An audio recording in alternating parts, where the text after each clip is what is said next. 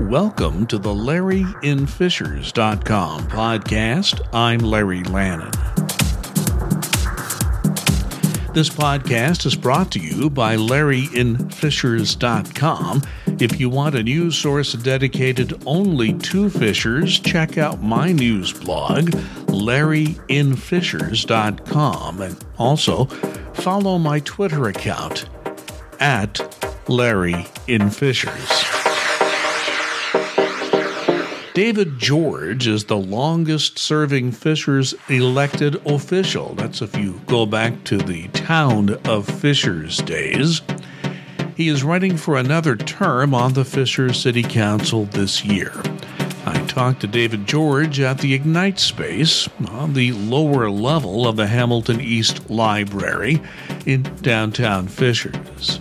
If you have never visited Ignite, just go to the library anytime it's open, come to Ignite, and one of the staff members would be happy to provide a tour. I recorded my conversation with David George midday Thursday, October 3rd. I'm in the basement of the Hamilton East Library in the AV studio located in the basement of the building. I'm with David George. David George is a candidate for re-election in the Southwest Council District of the Fishers City Council. I believe, and I think this is true, David is the longest-serving member of the Fishers City Council if you go back to the town days. You're probably the longest-serving elected official in Fishers, so you've been at this for a while. David, welcome. Good to have you back here. Thank you very much. Council members don't always have a high profile, so as you run for re-election, and I know we have plenty of people in Fishers who are new residents to Fishers who may not have been around the last time we had an election, just talk about David George. Talk about who you are. Sure, that's right. The mayor gets the press sometimes, and so we get the secondary press. Would appreciate your time.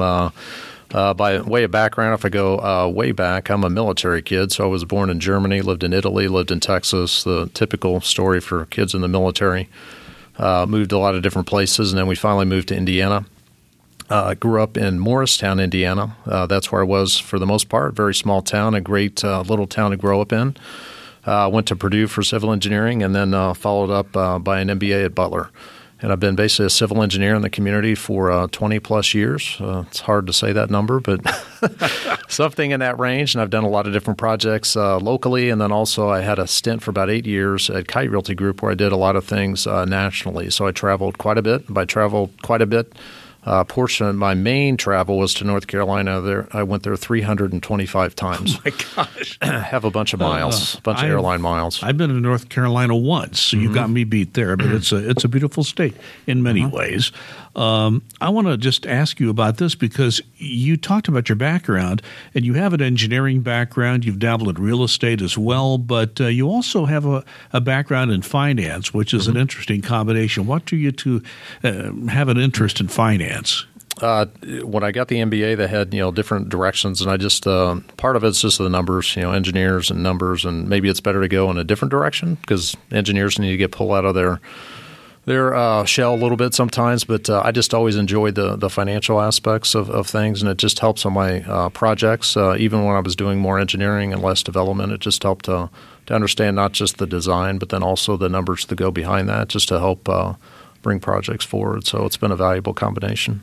I know that you've lived here for 23 years or so. 23 years, 1996 in February. I moved here in 91, so we've both seen what Fishers was like when we moved here and what it's like today. So with all of your civic and engagement and as an elected official, talk about what you would describe as the major accomplishments you've seen since you've been involved in Fishers government. Sure. I love the community. The more you travel, whether it's around the country or around the world, you really realize that the Midwest in general and then Fishers in particular is just a nice place to live, good people, hardworking people. Everybody gets up and does their job every day. But you're right, Fishers has seen some changes. When I moved to the community, I lived at 116th and Allisonville in Connor Creek. The Kroger that's there now that just got remodeled on the other side of what used to be the marsh, that was a field. And then you go further south of that, it was a field. If you went to 69 and 116th where the hotel is, That was a boat dealership, but the problem is it had been closed for about 10 years and boarded up, and the target were soccer fields. That's true. I remember it all. And you can say that is definitely product. Yeah, I remember the old boat store that hadn't even been around for a while. Yeah. Now, go ahead, please. Yeah, sorry. But the neat things as far as moving forward, one that I've really enjoyed being a part of was we really didn't have not even a downtown. I just mean a place to collect and just do things together. And I think the amphitheater has been able to provide that activity over the last, believe it or not, almost 10 years of doing concerts. We had the small stage out front. That was a neat opportunity, but it was on Tuesdays. You could only do it on one day. You couldn't utilize it for other parts because it was almost a put together and take down stage.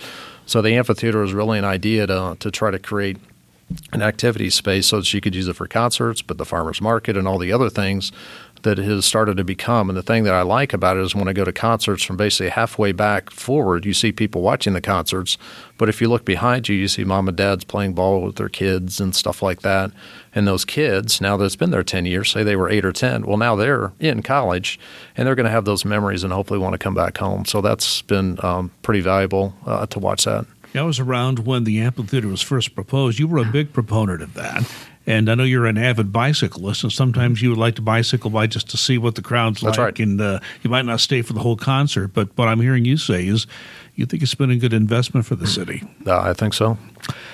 Your Southwest District has some particular issues that it is trying to deal with. Describe the issues that you think would be specific to your district and how the city's trying to address that. Sure.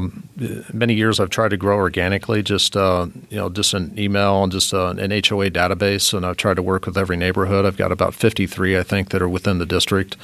So a lot of what I hear are drainage, sidewalks, roads, and those are kind of near and dear to my heart too, because when you think about a subdivision, if you build it, 5 to 10 years down the road, you'll need to do a little bit to the roads inside that neighborhood, but then further on, you're going to need to do a major upgrade. But if you think about Fisher's growth, a lot of the growth happened about 10 to 15 years ago. So several years ago, we started to plan for that, look at the road conditions.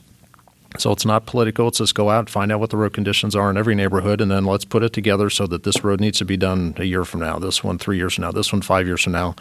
And lo and behold, when you add all that up, it was much, much bigger than our current budget. And that's not that we weren't planning correctly at that time. It's just that we didn't have that amount of miles coming online that needed to be repaired. But we knew it was coming, and now we've worked on the budget, so it's gone from about $500,000 to $4 million per year. And that gets us closer at where we need to be. So going forward, a lot of people say, hey, we need to do our subdivisions. I'd say, yes, I agree. But now I can say, yes, I can agree. And we work together to make sure that budget is where it needs to be. And when I bring that up, it's not just 116th Street getting repaved or Hague Road. It's all the different neighborhoods. And that's clarified by over the last year, I had a realtor friend that was showing homes in Lake Stonebridge.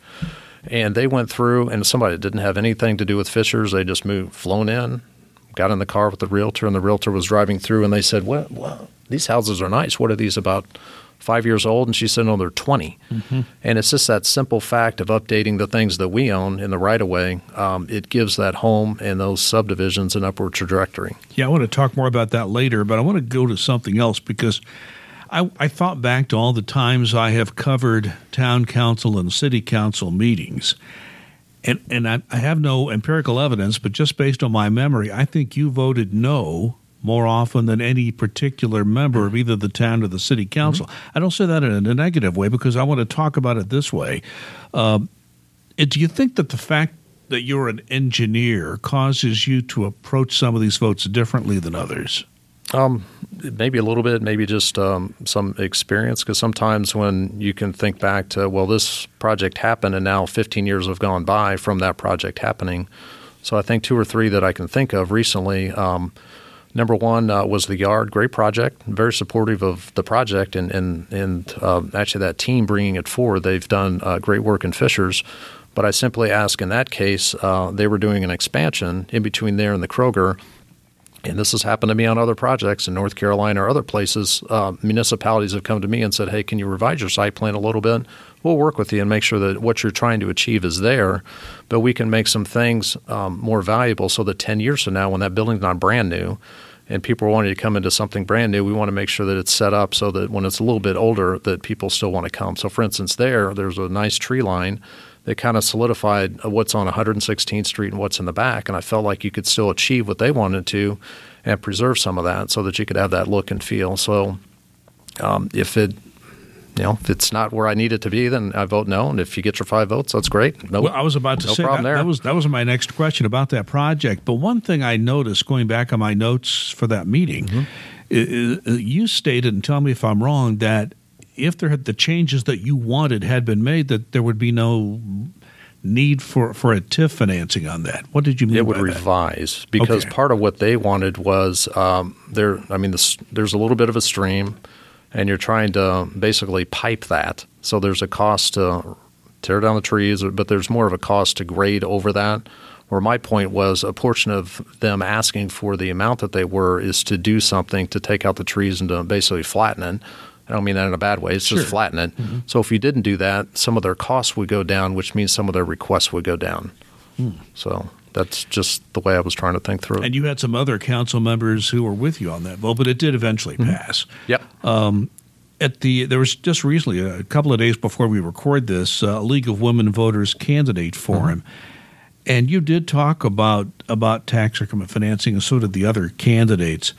When you look at a TIF district, because it seems controversial, some people think they're a good idea, others don't, and of course there's always judgment in every case. How do you evaluate whether a TIF financing plan is a good or a bad deal for the city? Sure, I appreciate that. The tax increment financing is the one thing I'd state is it's TIF, not TF. It's tax increment, so it's as a project's built over each year, they have a payment that they make, and some of that payment is reinvested into theirs. It's not a bucket. And I mean this honestly because some people, when they hear terms, they don't know that maybe there's a bucket of money over here, and because it goes to this project, it's something that can't go to repair the roads or things. It's incrementally done over time. So the way I look at it is if we're going to help and invest, we want to make sure that there's a public component. And for instance, on the depot, when that came in, I did a pretty simple calculation where the depot was the Flaherty and Collins project in front of City Hall, and they wanted to do – if you do a strip center, you've got surface parking, and it's not very much money. But if you do a parking garage, you get a little bit more density, a little bit more activity, and that's about $20,000 a space. So if you take $20,000 times the number of spaces that they had, then that came up to really what I viewed as the public component. Flipping to other areas, and I think I mentioned this the other night, but if you go up to the Saxony area, there was one – this is before that roundabout was in, the biggest roundabout known to man that everybody laughs about. Oh, yes. But at the time, nothing was there. So no utilities were there, no roundabout, and nothing was available. So we utilized some TIF financing and got the roundabout in, so that helped prepare that area. Hamilton Town Center was built. So you had some utilities too. So we drug the utilities up Oleo Road, which allowed the hospitals to come in. So we had a benefit. And then the developer came in and said, well, we've done these first two. Let's do a little bit more, like the internal roads to the west of Oleo, and then also to redo their pond. And I felt like it's not bad. It's a good request, but it was just a little bit of an overreach because that was more for the developer and less for the general public. So it felt like the utilities were good. The roundabout was good because it would help them, it would help all the other parcels and the public in general. So I voted for that, but I voted against the other two. How did that roundabout happen? That is a topic of conversation when I talk to people who live or traverse that area. Even the mayor said maybe we should have done it differently. Do you think there should have been a different design there, or do you think it's going to work out over time? I think it's fine, other than there's that – if you come east of 69, you have that extra slip ramp, I'll call it, into where the hospital is, and that's what's confusing. I think if you just got rid of that almost, go into the roundabout – and go the direction that you need to. So if you need to go to the hospital, go south on Oleo and then come back in. So sometimes those quick and easy routes are confusing. They're confusing to everybody. So yes, and sometimes you have to kind of take it twice to figure it out. But you're right. I would agree that's the most confusing part. Public engagement and transparency. Every campaign I think I've ever covered as a journalist, my time in Fishers and even before that, have always been talked about in the campaigns.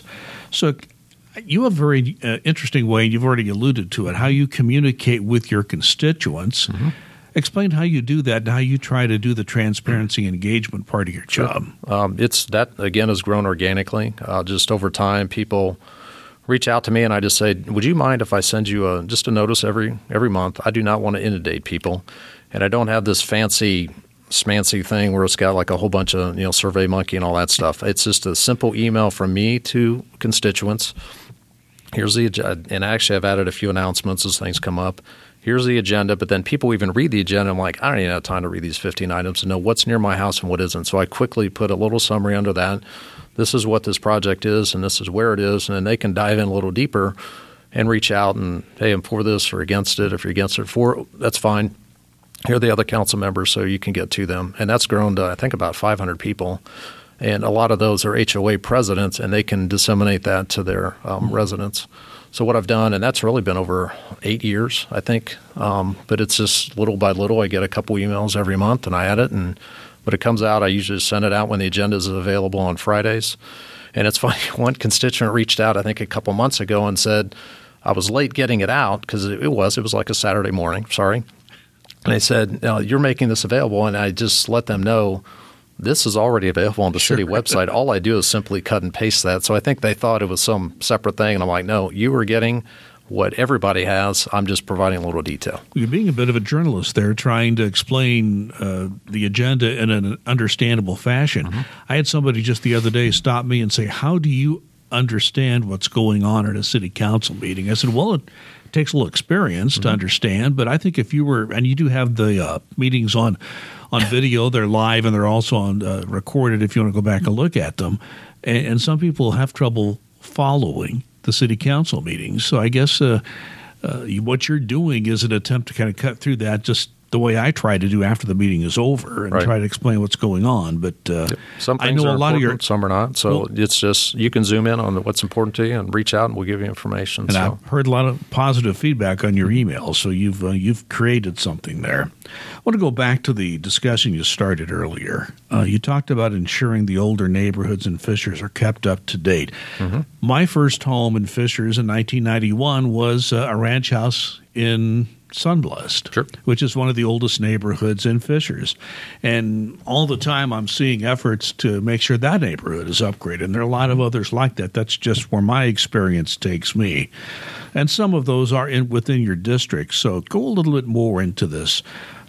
How does the city, and I think what the story you told about the person coming in with a real estate agent for the first time saying, wow, these houses look nice. They're 20 years old when the person coming into town thought they were 5. Yeah. How do you keep that up? That is something that takes some attention. The mayor has talked about this, and some of your fellow council members have also done that. Talk about how the city needs to do that and needs to continue to upgrade these older neighborhoods. Sure. And a lot of that is just the desirability you want to have. If you put your house for sale, it'll sell quick if a bunch of people want to buy your house. It's not, sure you do a coat of paint and things like that, but the demand is based on people wanting to be there. And the thing we've had in Indianapolis in general, and Fishers also, is in Indianapolis, it's like a ring on a tree.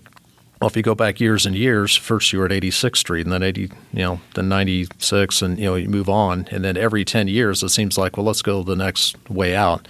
And in Fishers, it was just, well, let's go east, the next whatever road, and build a new subdivision. Well, I want to make sure that people want to say, I don't want to do that because, quite honestly, I live near the interstate and I like it. I can get in and out of places, and I don't have to drive a half hour just to get to different things. So that's good. But I want to make sure that people want to say, that house is 30 years old, but I want to have it because of this.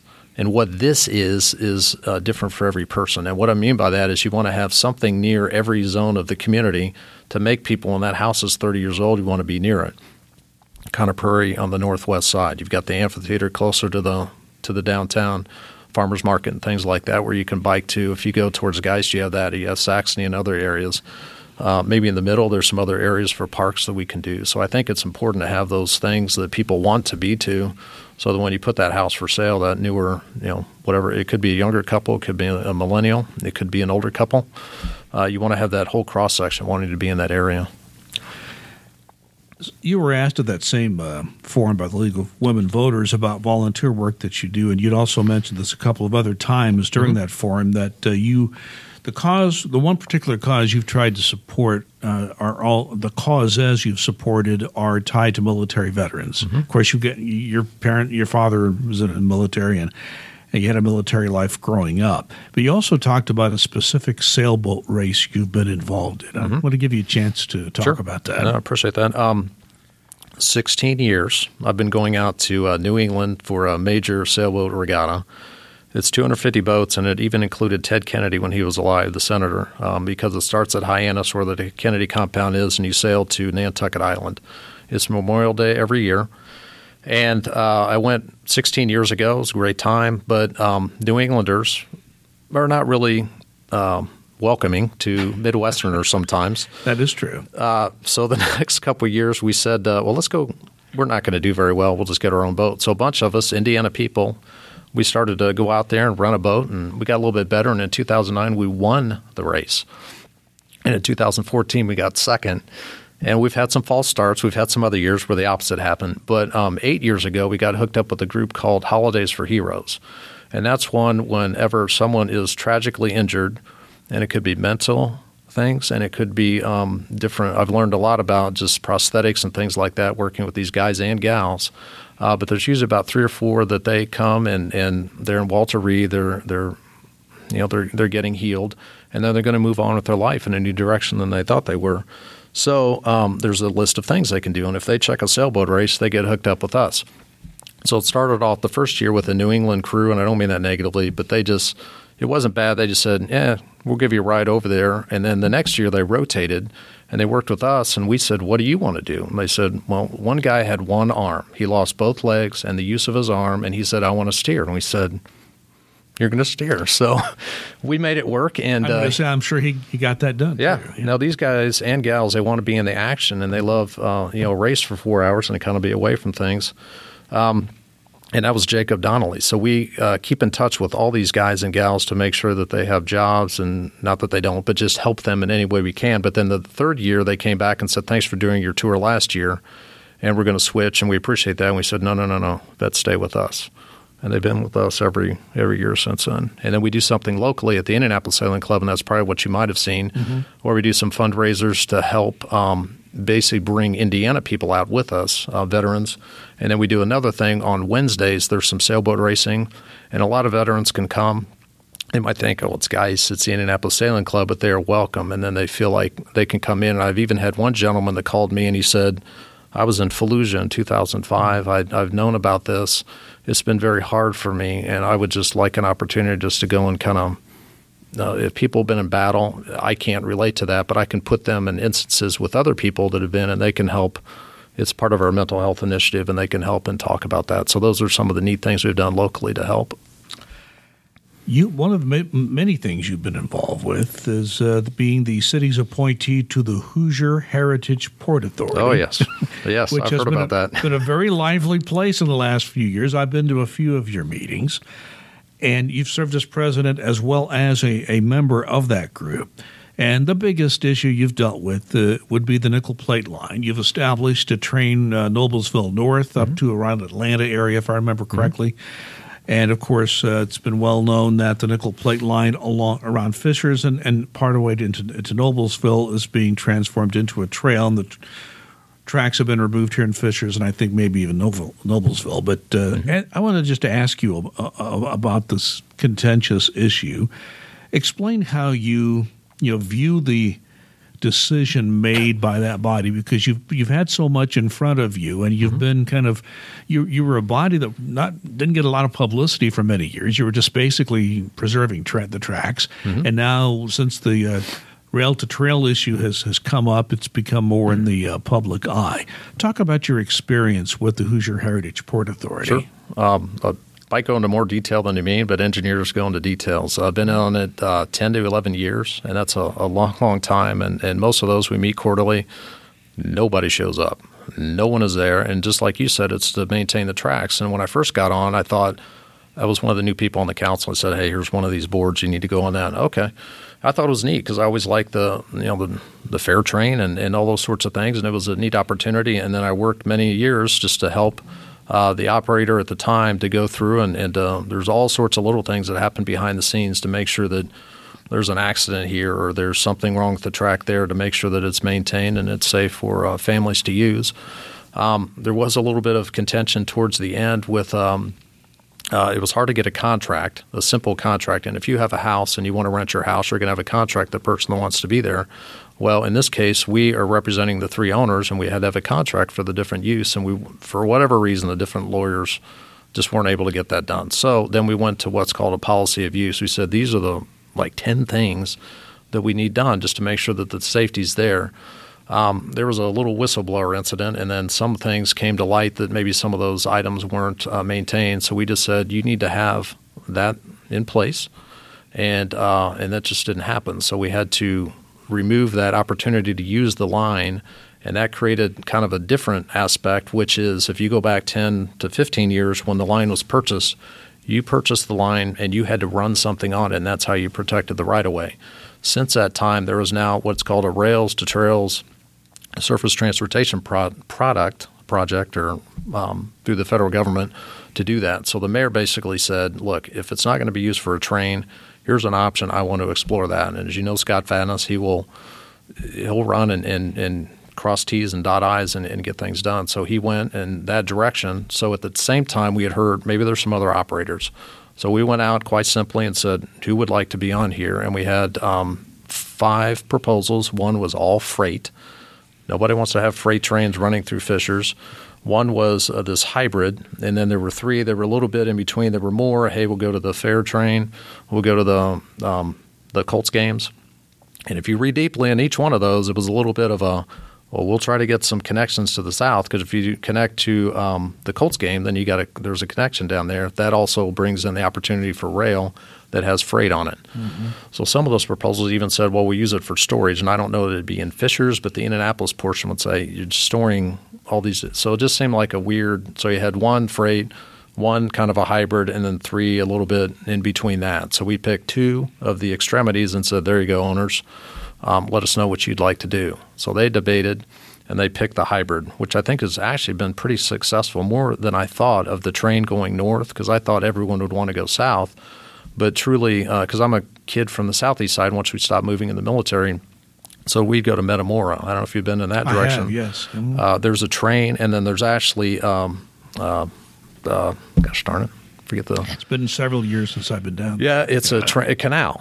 But that's right. There Indiana, is a canal there. Yeah. Indiana had a canal and a train, and we actually tried to do both. So they have it down there, and you can go do a train. So it's a very separate area where you don't go over, because that's the other problem when you go south. You have 116th Street, 146th Street. You've got all these different major crossings that you have to do. But when you go north, there are crossings, but they're a little bit less used. So now we've done some things with the bridges to make sure that everything's taken care of, so that train can go to Noblesville, so residents can pick things up in Noblesville.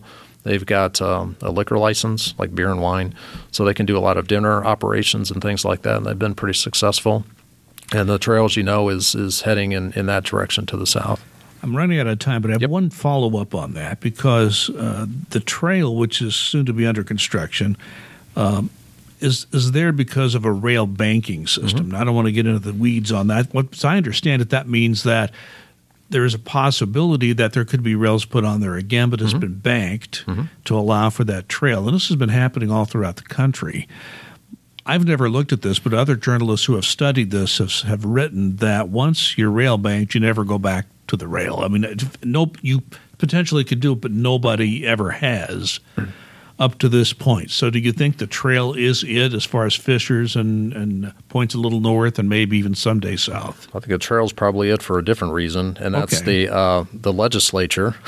Uh-huh. And I don't mean this negatively, but in their wisdom said that basically bus rapid transit is the direction that we're going to go, and that rail is not going to be a selected option. And that really, I didn't mention that a minute ago, but that was another one that happened about the same time the operator issues were happening, and that's really limited it. And now we have a bus rapid transit in different areas. People are supportive or not supportive, but the fact is that's what the option has been for the Indianapolis region as I've traveled the country. Mm-hmm. You almost had to pick one type and stick with it. And I've been to Vancouver in Canada. They've got a major rail line, St. Louis, Charlotte, things like that. But then I've also been to other areas that bus rapid transit. So you need to pick one. It seems like Indianapolis, because of some of those decisions, that's the direction that it's going. And the Red Line is one of those. The Red Line's the one I'm mentioning. Yeah. And there's some others planned, but you're right, from the airport in, but they're all bus rapid transit. Mm-hmm. Last question. It's the same question I ask any candidate. You're talking to me. Imagine I'm a potential voter in the Southwest District. I said, Mr. George, I've looked at you. I've looked at your opponent. In about 2 minutes, tell me why I should vote for you. Sure. There are three main. I've enjoyed being on the council. I've enjoyed interacting with residents, just handling just different drainage problems or road things that you'll probably never hear about, but we work on them. So January 5th, when it was -5, I was out at a subdivision. We worked on a drainage. It was actually filling up because of that. So I actually enjoy doing that. So after church, I ran out. We walked in the pond and we figured it out. But little things like that happen. But I want to look forward and not back. So forward, I'd like to make sure that we do the things that we have done and will continue to do for our public safety. They're accredited, both police and fire, and that includes our mental health training. Like I mentioned, our road paving budget has gone from $500,000 to $4 million, which is where it needs to be. And I want to make sure that that stays there. And I'm the one that's kind of led the charge. Not that others haven't, but that's something that's very important. And on the west side, I don't think we talked about it, but there's a unique opportunity where we're starting to think about, you've got a trail in the downtown. Well, what about some sort of extra connectivity on White River, which I think can connect to 116th in Allisonville and 96th in Allisonville. And if you want more of an energy trail, where you're around restaurants and things, you can do the Nickel Plate. But if you want to get back to nature, I don't mean develop White River. I just mean put a trail in. You can walk along White River, and if you think about it, you could go from Noblesville all the way down into Indianapolis where Harry and Izzy's and Bicycle Garage is. There's actually a huge park that's back there. You can barely see the trailhead off of 96th Street. Well, that can all be redeveloped. And we've been talking to Carmel about a pedestrian bridge at 106th Street, which will connect our Heritage Park on the other side. So those are the things I like to focus on. Well, 30 minutes goes quickly. David George, your candidate for re-election, Southwest Council District, Fisher City Council. Thank you for joining me. Thank you very much. This podcast has been brought to you by LarryInFishers.com. My local news blog follows news in and around the Fishers area, so check it out. Once again, find it at LarryInFishers.com. And you can also follow me on Twitter at LarryInFishers. My name is Larry Lannon. Thanks for listening. We'll talk again.